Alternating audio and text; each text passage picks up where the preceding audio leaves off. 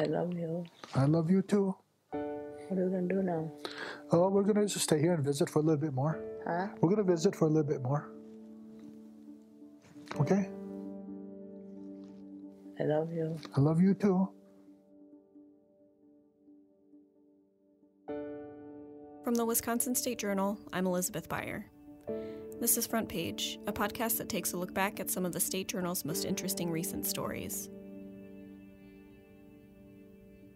On today's episode, an expected doubling of residents with dementia presents a growing challenge in Wisconsin, along with a caregiver shortage that is hitting rural areas in the state especially hard. Health and medicine reporter David Wahlberg traveled to different parts of the state to talk with those struggling with dementia and their caregivers.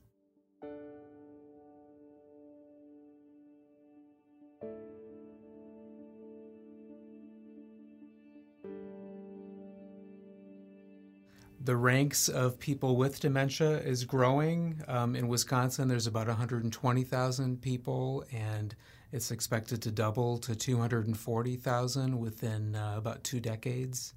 Wisconsin's also a little bit older than the rest of the nation, and the population continues to age. And with dementia, unlike a lot of other diseases, there really aren't any good treatments or cures, and there's been a lot of national discussion about how drug trials are failing after 30 years of research. So that's sort of one part of it. And then the other part is the sort of the caregiver side. There's an awful lot of caregivers in Wisconsin trying to help people with dementia, and it's very stressful and it's difficult on their personal lives. And then also in terms of paid caregivers, there's a workforce shortage, so that's a big challenge too.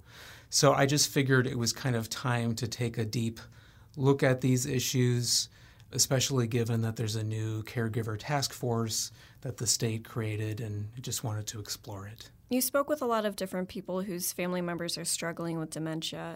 How did you find them for the series? It's kind of how I find a lot of people for health stories, several different means at the same time.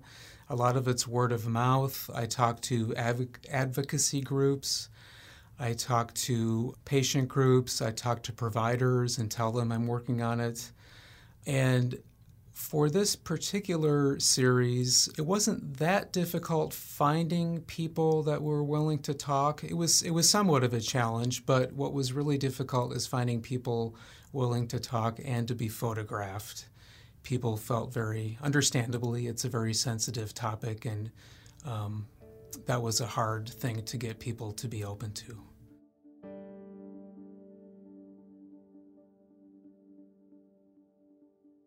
What should we do now? We're gonna visit for a little bit, and then we'll go. Then I'll have to go back to work, and then we'll go out to supper later. You like to go out to supper? Huh? You want to go out to supper? I have to do that later, though. Huh? We'll do that later. I have to go back to work for a little while. What?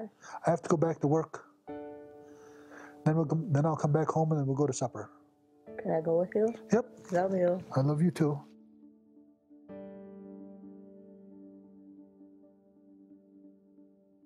You spent some time with Bill Cadott and his wife. Can you provide some insight into their day-to-day and some of the struggles that they faced? So Amber Arnold, the photographer who worked with me for most of the series, she and I spent a couple days up north to kind of look at the rural aspect of dementia. So Bill Cadott lives on the Lacoudere Reservation, which is near Hayward. And he lives with his wife. They've been together for about 50 years. They're both in their early 70s. She has, I'm not sure if it would be considered late-stage dementia, but it's at least middle-stage dementia. She's been diagnosed for a few years, and she can't be left alone anymore. She asks repetitive questions all day long. And so she needs constant care. One thing I looked at in the rural parts of the state is that they don't have services like adult daycare, which is kind of an out for some people in bigger cities. They can drop somebody off for a day and kind of get a break. So Bill didn't have that nearby to help him. He hired some paid caregivers to care for his wife, but they either quit because it was just too difficult to care for her, or they weren't a good fit with her and she got really agitated with them. So he ended up hiring his niece, who obviously knows his wife well. They're a very tight-knit family. That has worked out pretty well for them. She cares for Jackie on weekdays while Bill is still working, and then he cares for her as an unpaid loved one essentially the rest of the time. So what kind of help, if any, is offered to rural people and their families who are facing dementia diagnosis? Well, I would say in general, rural people might have the same services that other people have, and that can be, they potentially might have adult daycare where they are. They might have dementia care specialists, which exists around the state to help people with dementia and their caregivers get connected to services. Dementia care specialists also try to help communities become more dementia friendly, so they train people at banks, for example, to be on the lookout for people who clearly don't understand what's going on with their finances, and so they don't get sort of swindled. Dementia care specialists also help, grocery stores and other libraries and places like that in communities just become more understanding of what's required to interact with people with dementia. And then, there's home care agencies, there are assisted living facilities, there's nursing homes, depending upon the level of care somebody needs. It's just that those things tend to be harder to find in rural areas. For example, one of the counties I focused on, Vilas County, up in the northern part of the state, there are no nursing homes, and there's only a couple of assisted living facilities that are equipped for people with advanced dementia. So it's not necessarily that there aren't any services in rural parts of the state, it's just sometimes harder to get them. As Wisconsin's population continues to age, are state lawmakers working to enact legislation to assist with that aging population, especially for those diagnosed with dementia? There was a legislative task force a couple of years ago that looked at dementia and Alzheimer's, and they did a few things. The most notable one is that they added $1 million of funding to respite care. We also passed 2 other bills that helps families that are in crisis situations. One develops a pilot to help those families that are dealing with a severe behavioral issues with somebody with dementia. And the second provides training grants to counties that can improve their abilities to, again, help those individuals that are facing crisis situations with somebody with dementia. I think many people would argue there's still a lot of unmet needs. And a few of the bills that are in play right now, one would increase Medicaid rates for home care. In the most recent legislative session and in the recent budget, they did increase Medicaid rates for nursing homes, which could help people with dementia, but there's other pots of Medicaid funding that people are still hoping would go up to address this. Another 2 bills that advocates are really interested in, one would offer a tax credit to unpaid family caregivers.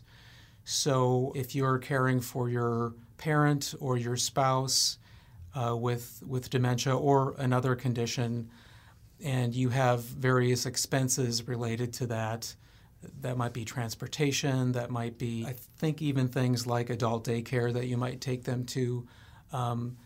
Even if you can't get those things covered by a program, you could at least get a bit of a tax credit yourself for some of those things. Another bill that's kind of interesting is directed at hospitals, and when hospitals discharge patients, so in this case somebody with dementia, it would require hospitals to identify a family caregiver and make sure that they've received adequate information about what tasks need to be done with the person once they go home. The Hospital Association has opposed that bill, but that's still in play. And what's the status of the other pieces of legislation? The tax credit bill and the hospital discharge bill, those have been introduced in previous sessions and haven't really gotten anywhere. They've been reintroduced in this session, and there hasn't been a lot of movement with them this time around either. The main concern with the tax credit bill is that because it offers people a break on their taxes, it costs quite a bit. If you look at it, the cumulative budget impact of it is somewhat significant, although the people behind the bill have made some changes to make it less of an impact. Another bill that I didn't mention that did get passed this session was one aimed at the workforce shortage. And in particular, a shortage of those workers dealing with elder care issues, including dementia. We need more individuals, from in-home care workers to CNAs to RNs to geriatric specialists in the MD fields. So there's more work that we need to do in that. It would have reduced the amount of training needed to become a certified nursing assistant. Those are the kinds of workers that do a lot of the home care or assisted living. It would have reduced the amount from 120 hours to, I think it's 75 hours of training. But the legislature did pass that bill, but Governor Tony Evers vetoed it. And the concern was that, on the pro side, it might encourage more people to become CNAs because they don't have to do as much training to be one. But the concern that Evers and other people had was that it could reduce the quality of care.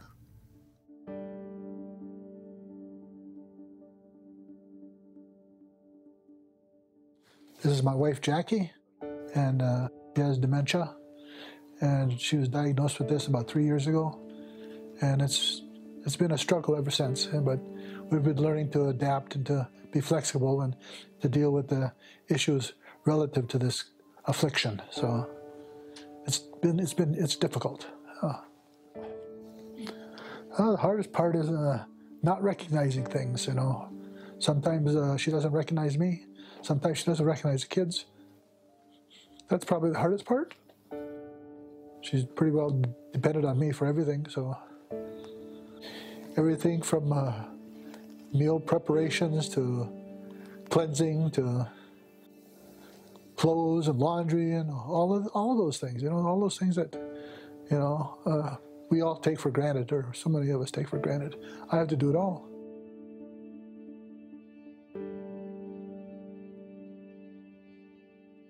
Thanks for listening to Front Page, a podcast that takes a look back at some of the Wisconsin State Journal's most interesting recent stories. You can find this podcast on our website at www.madison.com/WSJ, iTunes, Google Play, or Spotify.